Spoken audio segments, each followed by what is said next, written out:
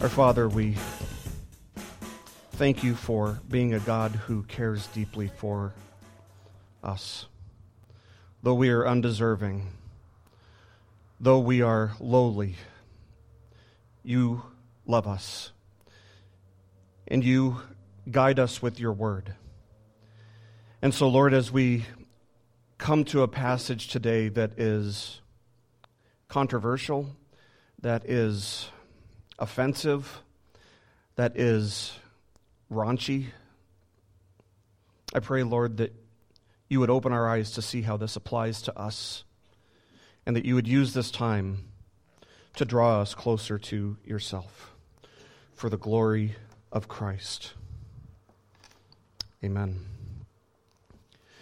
Well, if you have your Bibles with you, we are going to be finishing up Genesis chapter 19 today.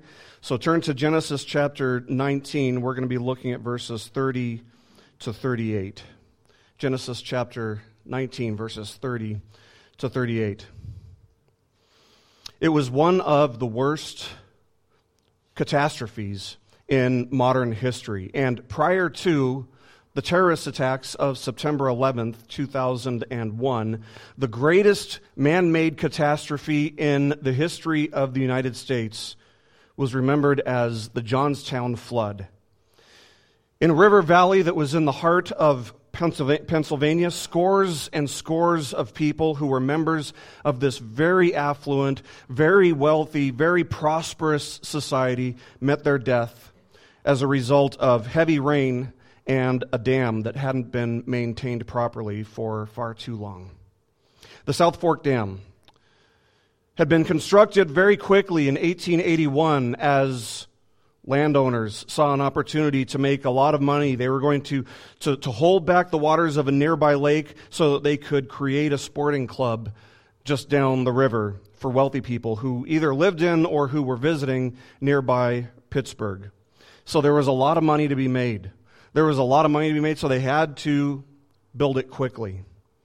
And so just 8 years later, maybe it shouldn't be too surprising given how fast they built it. 8 years later, in 1889, there were several days of heavy, intense rain like they hadn't seen in many years. And so the water levels in the lake rose to levels that they also had not seen in many years, which put an enormous strain on the dam.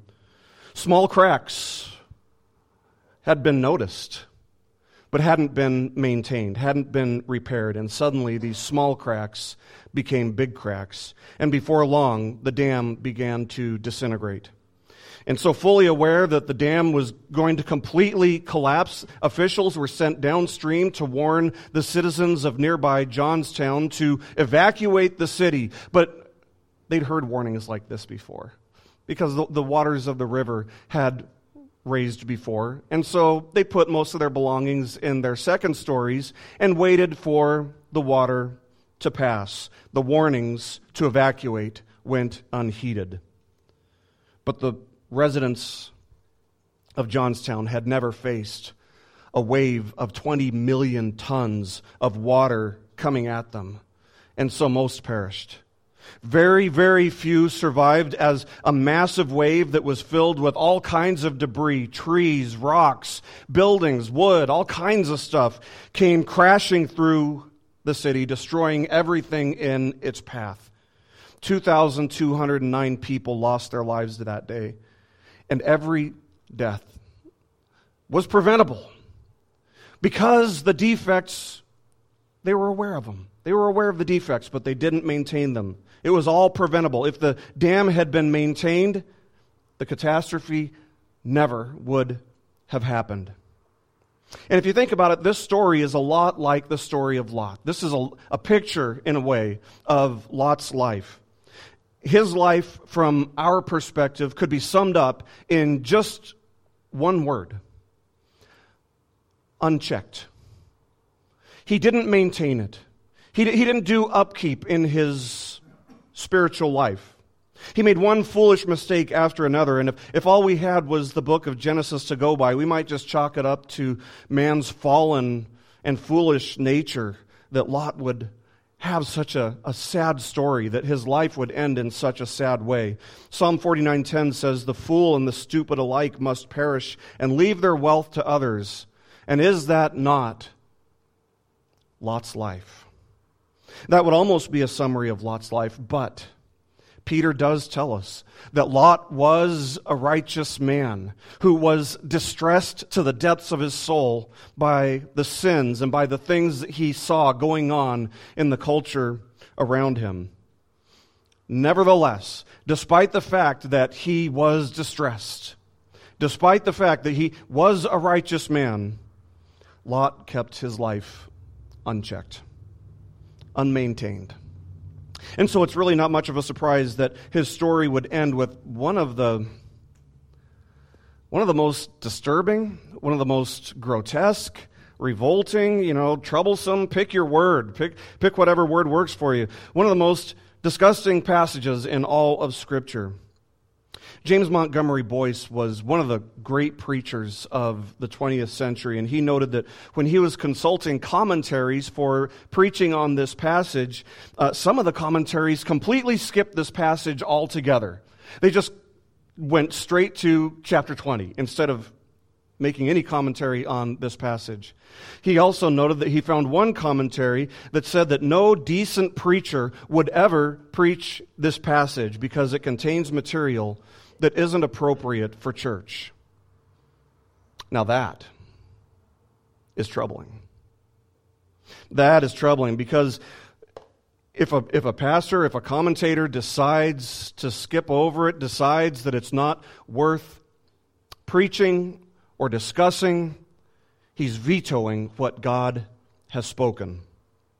And we must remember, when we come to a passage like this, we have to remember what Paul said to Timothy in 2 Timothy chapter 3. He said that all Scripture is breathed out by God and is profitable for teaching, reproof, correction, and training in righteousness. All Scripture. Even the end of Genesis chapter 19. Even this disgusting passage.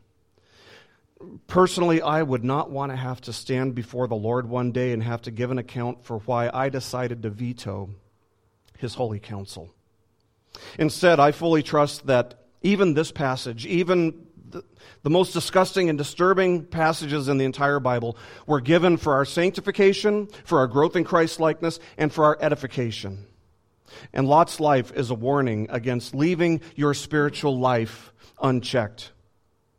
For those who might argue that this material, a story about incest, is unsuitable for children, I have to ask you, where do you want your kids to learn about stuff like this? Because they will. Do you want them to learn about it in school? Do you want them to learn about it from a secular worldview? Do you want them to learn about it on TV? Do you want them to learn about it on the internet? Do you want them to learn about it by lewd jokes from friends? Where do you want your kids to learn about it? Do you want them to learn about it from the Word of God? I think when you put it that way, it's actually a pretty easy decision. So our passage today is found in Genesis chapter 19, verses 30 to 38. And the title of this message is The Legacy of a Life Left Unchecked. The central theme that we're going to see in our passage today is that every major sin is rooted in what seemed like small compromises at the time. I'll say it again. Every major sin is rooted in what seemed at the time like just small, inconsequential compromises. The last we saw of Lot, he had been rescued from the city of Sodom by a pair of angels who dragged him against his will outside of the city before God poured his wrath out on Sodom. And by rescued, I mean, that's kind of a funny term to say that they rescued him, since it was against his will. Despite clear instructions not to look back, we'll remember that his wife did look back, and God judged her on the spot, turning her into a pillar of salt. And so at this point, all Lot has to his name is his 2 daughters. That's it. He has lost everything else. All the wealth that he had accumulated over the past decades, it's all gone. All he's got are his 2 daughters. So what's going to become of them? We actually find out in chapter 19, verse 30, where we read this. said, "Now Lot went up out of Zoar and lived in the hills with his 2 daughters, for he was afraid to live in Zoar. So he lived in a cave with his 2 daughters." Lot becomes a caveman. Lot had bargained with the Lord, if you remember. The Lord had instructed him to head for the hills, but Lot had insisted that the Lord allow him to go and relocate in the city of Zoar, which meant small, basically indicating that he wanted to continue his sinful pursuit of worldly treasure just on a smaller scale. But here we read that he turns out to be afraid to live there. He's afraid to live in the city of Zoar. Isn't that interesting? Why do you think he might have been afraid to live in Zoar? I suppose all that we can make here is an argument from silence, but I don't think it's unreasonable to conclude that the reason he was afraid to live there is because he immediately saw that the people of Zoar weren't any different from the people of Sodom. And so he kind of drew a connection and feared for the worst. He feared losing everything.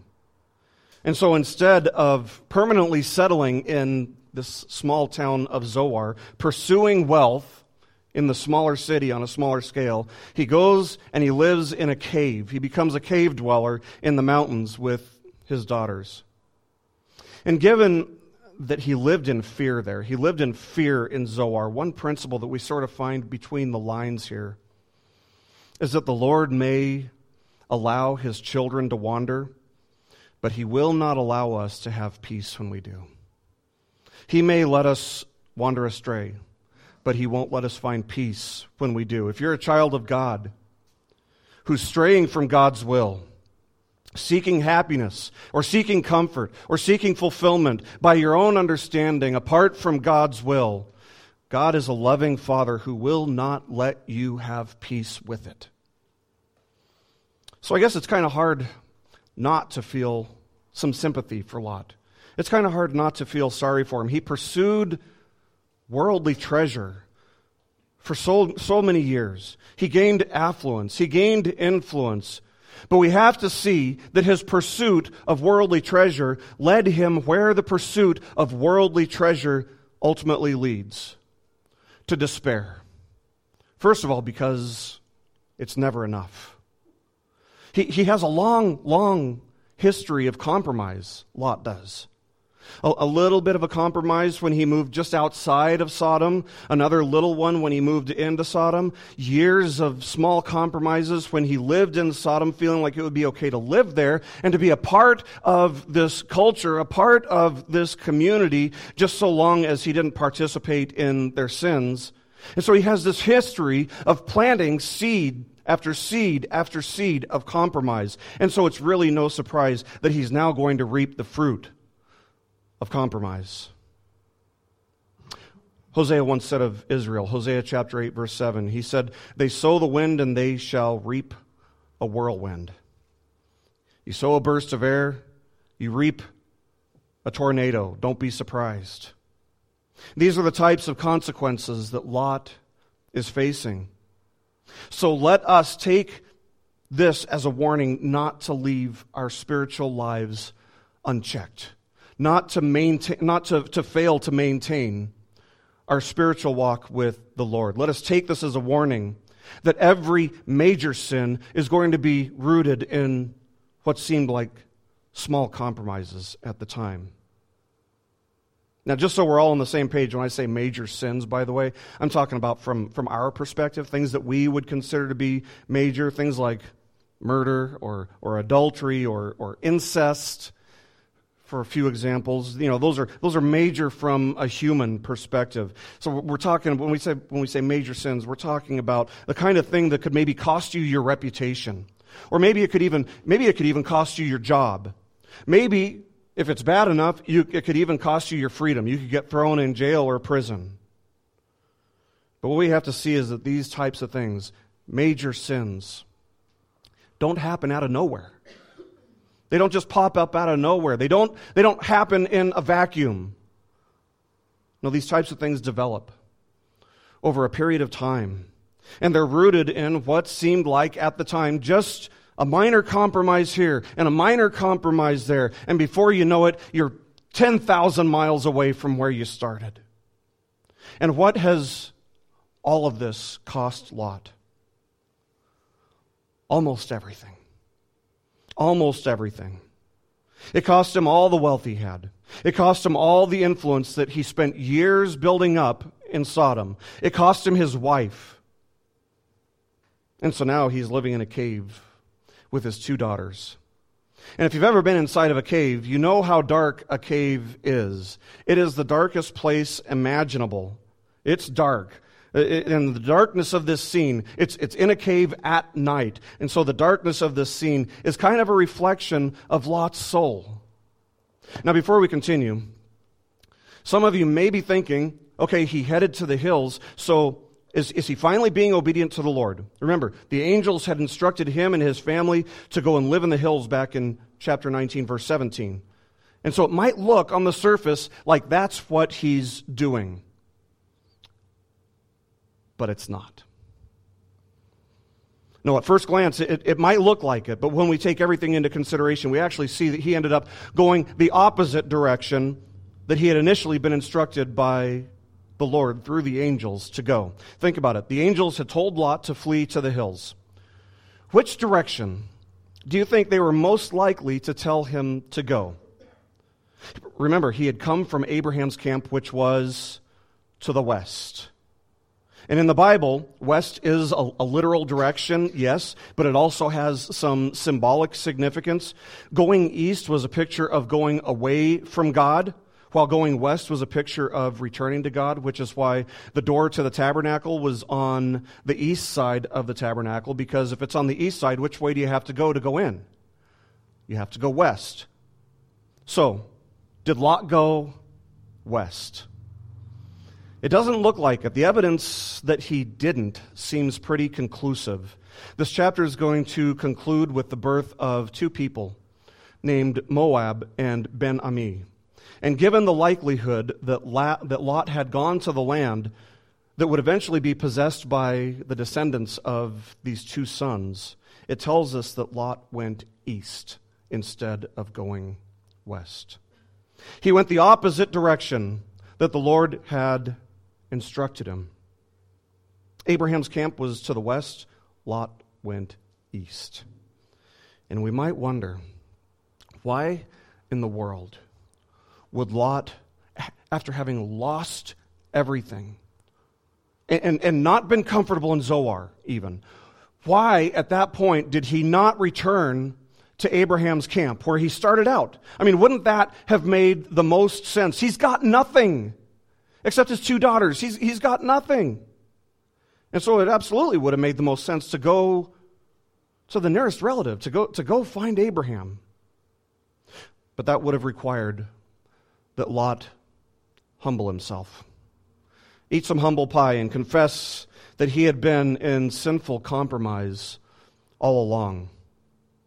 You see, when people are in sin and they don't want to come to terms with it, they don't want to come to the point where they have to repent and confess, they will intentionally and deliberately go the opposite direction that God would have them go before they put themselves in a situation where they must bring their sin to an end. Let me say that again. When people are in sin and they do not want to come to terms with their need to confess and to repent, they will intentionally and deliberately go in the opposite direction that God would have them go. Even saved people? Even saved people. Even a righteous man like Lot. God will let you wander astray, but He will not let you enjoy it. And He will be working all things to bring you to the point, to discipline you until you are eager to confess, to repent, and to be restored. And so what we see here is that Lot does actually the exact opposite of the prodigal son. If you're familiar with the parable of the prodigal son, you know that the younger son, he goes into this season of rebellion. He takes all of his inheritance and he walks away from his father thinking that he's on his own. He walks away from the Father, a picture of us walking away from God. He took his inheritance and blows it all. He loses it all, living well beyond his means. But the prodigal son eventually came to his senses. There's no indication that Lot did. He admitted his condition. Lot never did. He confessed his need to return home. Lot would not admit any of this stuff. He wouldn't confess his need to be reconciled. He wouldn't confess his condition. He wouldn't confess his need to turn from his sin. Upon returning home, the prodigal son would humble himself, asking if he could just be the lowest of the servants to his father. Lot would not humble himself. When the prodigal son returned home, he confessed his sin to his father. And Lot never did that. In fact, Lot never showed any inclination toward confession or repentance. There's always a cost to unconfessed sin, friends. There is always a cost for refusing to humble ourselves, for refusing to confess our sin, for refusing to be made new. Lot has refused to confess his sin. And so where does that lead him? It leads him in the opposite direction that God would have him go, to a cave with his daughters. And it's in the physical and spiritual darkness of this cave that really the unthinkable takes place. So we continue looking at verses 31 to 35. And the firstborn said to the younger, talking about the daughters here, the firstborn said to the younger, "Our father is old, and there is not a man on earth to come in us after the manner of all the earth. Come, let us make our father drink wine, and we will lie with him, that we may preserve offspring from our father." So they made their father drink wine that night. And the firstborn went in and lay with her father. He did not know when she lay down or when she arose. The next day the firstborn said to the younger, "Behold, I lay last night with my father. Let us make him drink wine tonight also. Then you go in and lie with him, so that we may preserve offspring from our father." So they made their father drink wine that night also. And the younger arose and lay with him, and he did not know when she lay down or when she arose. There is a cost to unconfessed sin. There is a cost to refusing to obey the Lord, refusing to repent. The reality is that just like small cracks in a dam will turn into big cracks, unconfessed sin leads to bigger and bigger and worse sins. Not only does sin have a domino effect or a rippling effect, if you will, but it's like a snowball in the sense that it gets bigger and bigger. It doesn't just maintain its size. It will take you to places that you never intended for it to go. And where does it stop? Where do you draw the moral line? How low can a person go? How degenerate can a person be? Now, most people have the common sense and the decency to confess and to admit that this is a very, very disturbing scene. Lot's daughters getting him drunk and committing incest with him. Most people will say that is disturbing and that is morally wrong. But the question that I have for you is, what standard do you use to determine what's disturbing and what isn't? In other words, what is it that makes this immoral? What is it that makes this morally wrong? Because if all you're basing your entire moral standards on is your opinion, well, everybody's got opinions. So what makes your opinion any better? What makes your opinion any more true than anyone else's? Because honestly, if you're just a set of walking chemical combinations or stardust, well, chemicals don't have an opinion. And if they do, their opinion doesn't matter. So what is the basis for determining that this is immoral? See, there's this tendency that the secular world has, which flows out of a worldview that uses evolution to explain everything. There's this tendency that the secular world has to try to justify behavior by looking at the animal kingdom. After all, according to their philosophy, we're animals. We're just like the animals, maybe just a little bit more advanced, or maybe in some ways not more advanced. But they'll try to justify certain perversions done by humans by observing that animals in the wild will portray those same perversions. People have tried to use this type of argumentation to justify things like homosexuality or even incest, saying that it must be natural, it can't be wrong if animals do it. And yet, isn't it strange that they won't use it to justify things like rape or eating your young? Things like that. So they're still very selective with what they will look at in the animal kingdom and justify their sin with. So where do you draw the line between what is moral and what is immoral? On what basis do you draw the line where you draw it? Sometimes I look at our culture and I see the way our opinions are shifting, and I wonder, is there ever going to be a point where people will say, we're never going to cross this line, and it'll actually go back the other way? You know, it's not at adultery. They won't draw the line. The culture won't draw the line at adultery. We're way past that. It's not pornography. We're way past that too. It's not homosexuality. It used to be at polygamy, but even that line in our day and age has been blurred. So where does it stop? And why does it stop where it stops?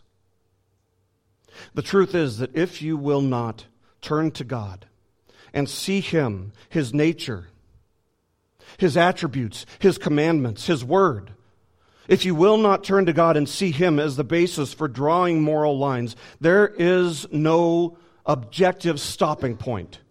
There is no end to the depths of moral and spiritual decline that you can bring yourself to reach.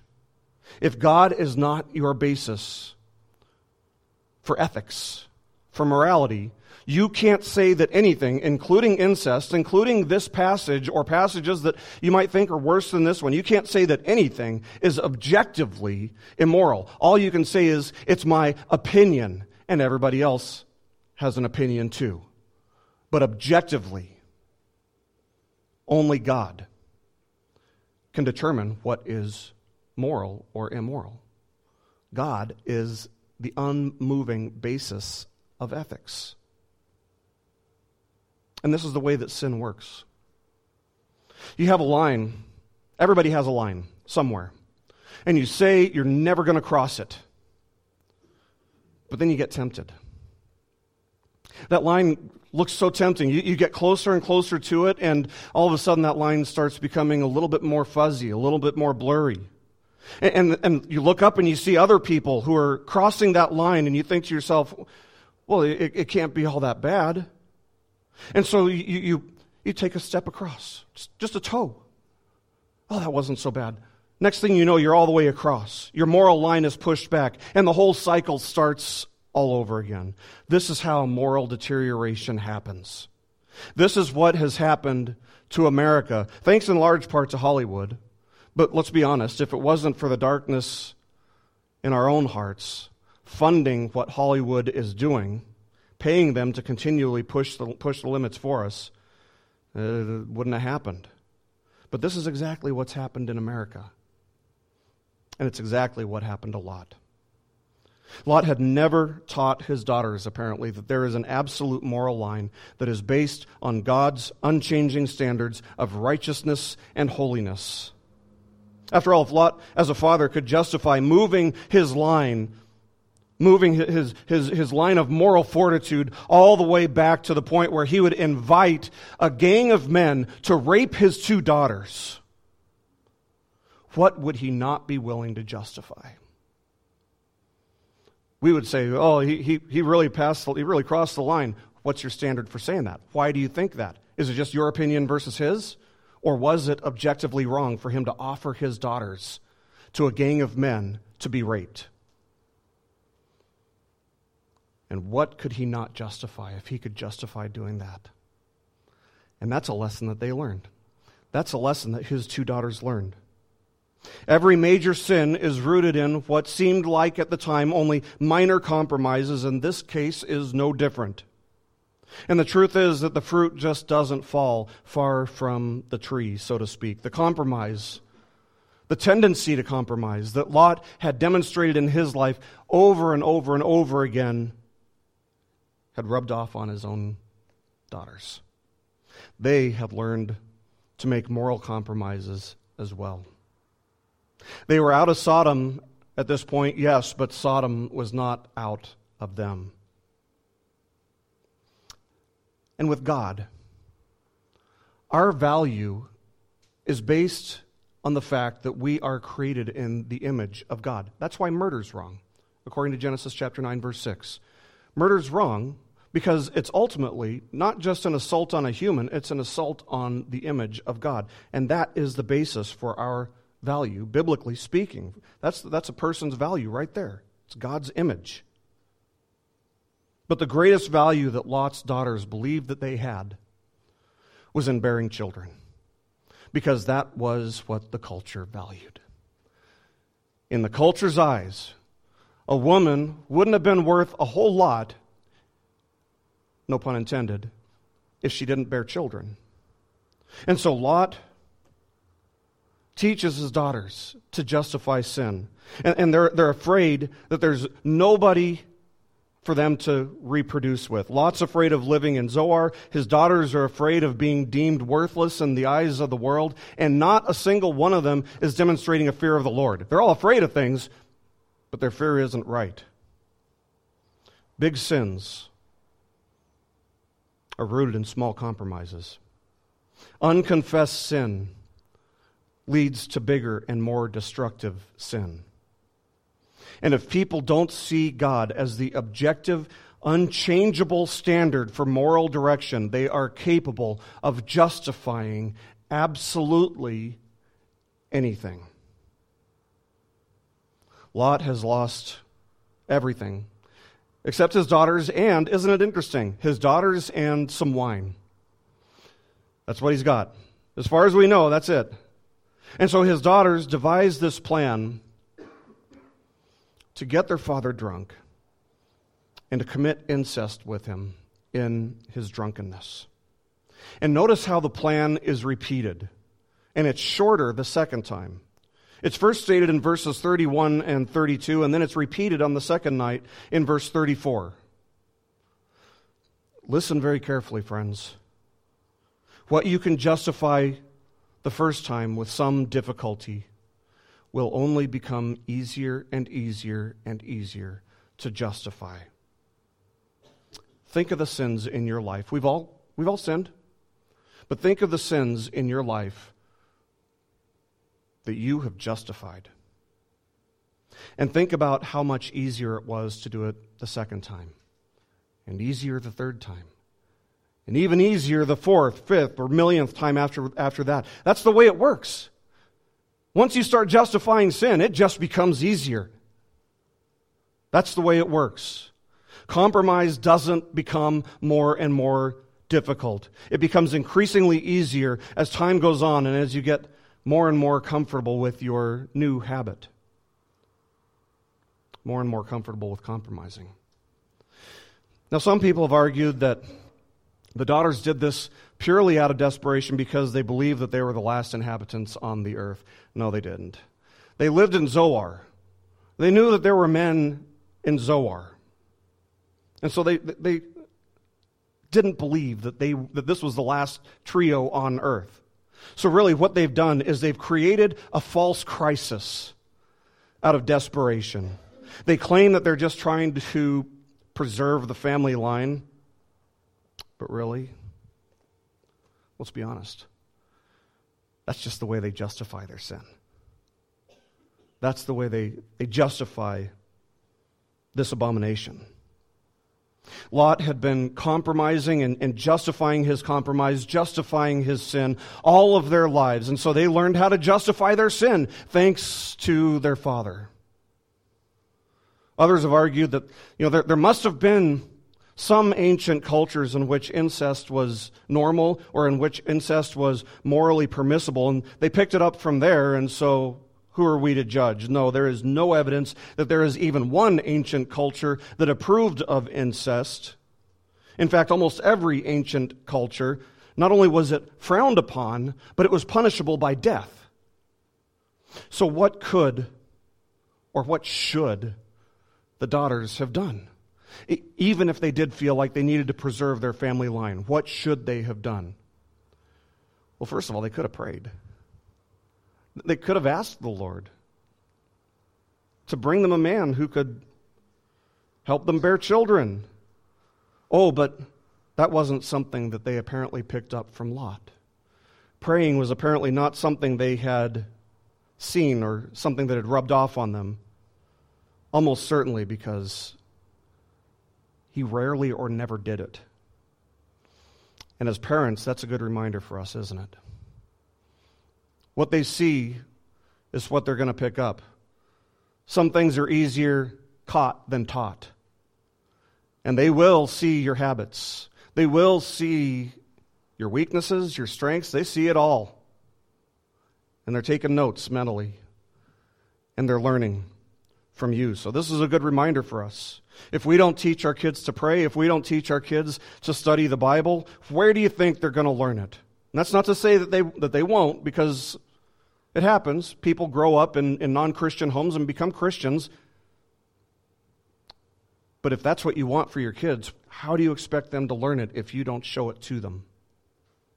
If you spend your time pursuing worldly things in a worldly way, what do you think your kids are going to think that they're supposed to do? If they see you justifying just something as simple as not going to church, what makes you think that they are going to go to church regularly when they grow up? So why didn't Lot's daughters seek the Lord in prayer? Because Dad had never showed them what that looks like. But more important than praying for God to give them husbands to create children and bear children with, they never should have used society's standards for measuring their worth, their value. The legacy of a life left unchecked is seen here. The daughters have no sense of moral boundaries because Lot was never vocal about moral boundaries.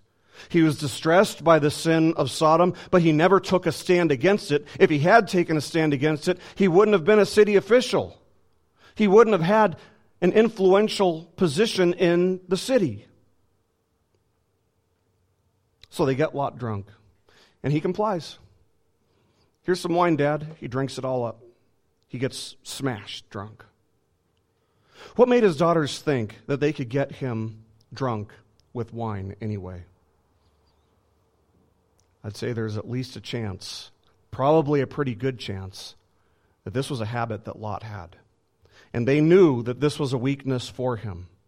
They knew that they could entice him to do almost anything if they just got him drunk enough, because they'd probably seen him many a night passed out drunk. And if he didn't like getting drunk, why did he do it the second night? So he gets drunk. Drunkenness is never permitted in Scripture. I'm not here to say you shouldn't drink at all. Moderate use of alcohol is okay, according to Scripture, but drunkenness is always connected to foolishness. There is nobody in the entire Bible who makes a right or godly decision under the influence of alcohol.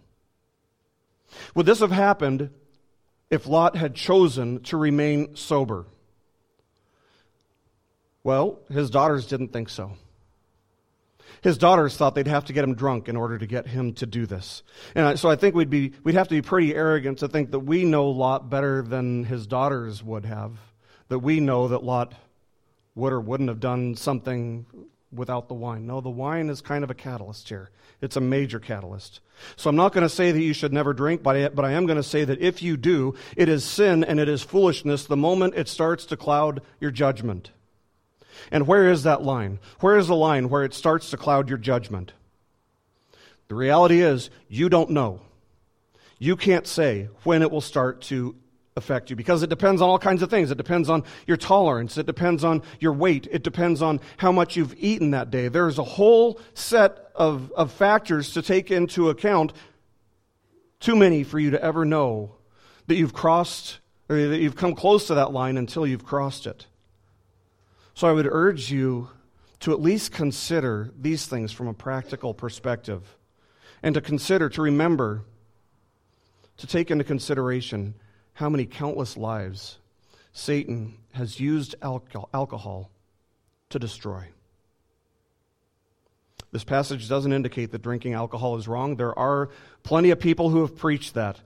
Well, you can't even drink alcohol moderately. Here's the proof text. Let's look at Lot's life. No, this is not a proof text for no alcohol, for abstinence from alcohol, but it does remind us that drunkenness is wrong. It's foolish, if nothing else. If Lot had just kept it moderate, or if he had abstained completely, this would not have happened. So you can justify it however you want, but the truth is that alcohol only removes inhibitions toward sin. Alcohol doesn't remove inhibitions toward righteousness. It only removes inhibitions toward sin. Alcohol makes it easier to compromise. It makes the moral lines that we've drawn blurry. And big sins are always rooted in what seemed at the time like only minor compromise. The final point that I want us to see is that sin has consequences that are beyond our ability to control. Lot was a righteous man, and so his sin was not held against him, and yet his sin had far-reaching consequences nevertheless. Let's look at verses 36 to 38. Thus both the daughters of Lot became pregnant by their father. The firstborn bore a son and called his name Moab. He is the father of the Moabites to this day. Remember that this is Moses writing to the Israelites, recording this for the Israelites. The younger also bore a son and called his name Ben-Ami. He is the father of the Ammonites to this day. So Lot's daughters give birth to two children, Moab and Ben-Ami.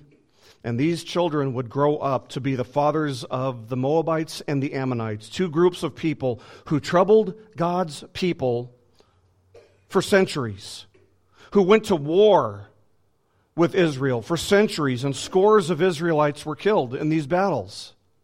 So this one night, or two nights, this one, instance in which Lot commits this unthinkable sin would have consequences that were way, way beyond his ability to control. These would be consequences that would last for generations. But did this thwart God's plans? Could God use even this heinous sin of Lot's? Yes. No, his plans would not be thwarted. Yes, he can still use this heinous sin for good. The Moabites would give us Ruth. And from Ruth's line would come David and ultimately Jesus. So the last thing that this revolting story reminds us of is that God's purposes cannot be thwarted. What man intends for evil, God can use for good, even the greatest good. He can use fallen man's evil intentions to bring about his own plans. Lot's life is a picture of the legacy of a life left unchecked. If you are not regularly examining yourself, if you are not regularly considering your thoughts and your values and your aspirations, if you are not regularly bringing your life back into alignment with God's Word, it will be very, very easy for you to make a little compromise here, a little compromise there, that will eventually lead you 1,000 miles away from where you started and will eventually lead you to big sin. In order for you to confront this tendency, in order for you to minimize this tendency, it starts with making sure that you are regularly saturating your mind and your thoughts with the Word of God. Take every thought captive to obey Christ. Repair the cracks in the dam before it's too late. Maybe as you consider this story, you realize that in some ways you can identify with Lot more than you wish you could say that you do. Not in the type of sin, but in the fact that sin had this strong grip on Lot's heart. And if you can relate to Lot in this way, if sin has a grip on your life, and if you're refusing to humble yourself and turn from your sin because you fear that God would not have you, I would remind you that there is no sin that God cannot forgive. The promise of the gospel is that if we confess our sins, Christ is faithful and just to forgive our sins and to cleanse us from all unrighteousness. Let's remember what confess means. The word that John uses in 1 John chapter 1, verse 9 is homologeo. That's two words brought together. It means same word, which basically means you are coming into agreement with what God has said. What God calls sin, you agree. You would say the same word. It's sin. What God says is good, you will agree. God says it's good, so it is good. That's what it means to confess your sins. And the promise is that if we will confess our sins, Christ is faithful and just to forgive us and to cleanse us from all of our sins. Though we were red as crimson, red as blood, He can wash us white as snow. And so if you're running away from God, if you made a commitment to Christ at one point in your life and you have spent a season running away from Him, I would invite you to come back to Him and avoid the practical consequences and the inherent unhappiness and the emptiness of pursuing worldly things. And if you have never come to Him, if you have never repented and believed in Christ, let today be the day of your salvation. Don't put it off, because by putting it off, all you'll do is harden your heart. Don't harden your heart by putting it off. Be reconciled to God by believing in Christ today. In faith, come and surrender your life to the Lord. He welcomes all who will repent and believe with open arms as a loving Father. Seek the Lord while He may be found, as Isaiah said. Call on Him while He is near. And if you'll come to Him on His terms, no matter how great your sin might be, He will not turn you away. Let's pray.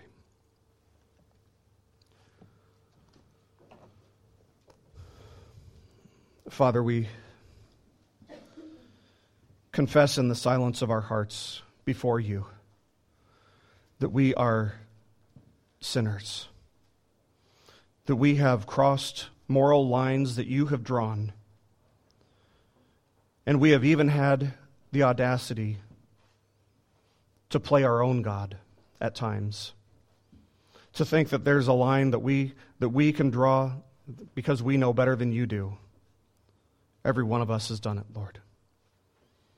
But we thank You for sending Your Son to take our sin upon Himself, bearing the wrath that we deserve in our place, and giving us His righteousness. That everyone who repents and believes receives this great gift of Christ's own righteousness. Thank You, Lord, for loving us. Thank You for this passage. Thank You for the way it teaches us. Thank You for the way it convicts us. Thank You for the way, Lord, it reminds us to keep our spiritual lives maintained, to keep our eyes on You, for the glory of Christ. This message has been brought to you by BibleStudyPodcasts.org. We are a listener-supported ministry. If this is your first time listening to us, we thank you so much for joining us, and we ask nothing further from you. But if this is a ministry that you rely on for regular spiritual teaching, we do depend on your financial support to keep us going and growing. If you'd like to make a donation to BibleStudyPodcast.org to keep us going and reaching thousands of people around the world, you can go to our website, BibleStudyPodcasts.org, and you can make a donation on the right-hand side by clicking on the support box. Again, we do rely on your support, and we thank you so much for your financial participation in this ministry, which enables us to continue in our mission of teaching timeless truths in these truthless times. God bless you. Thank you so much for listening today, and keep growing closer to Jesus. Take me deeper.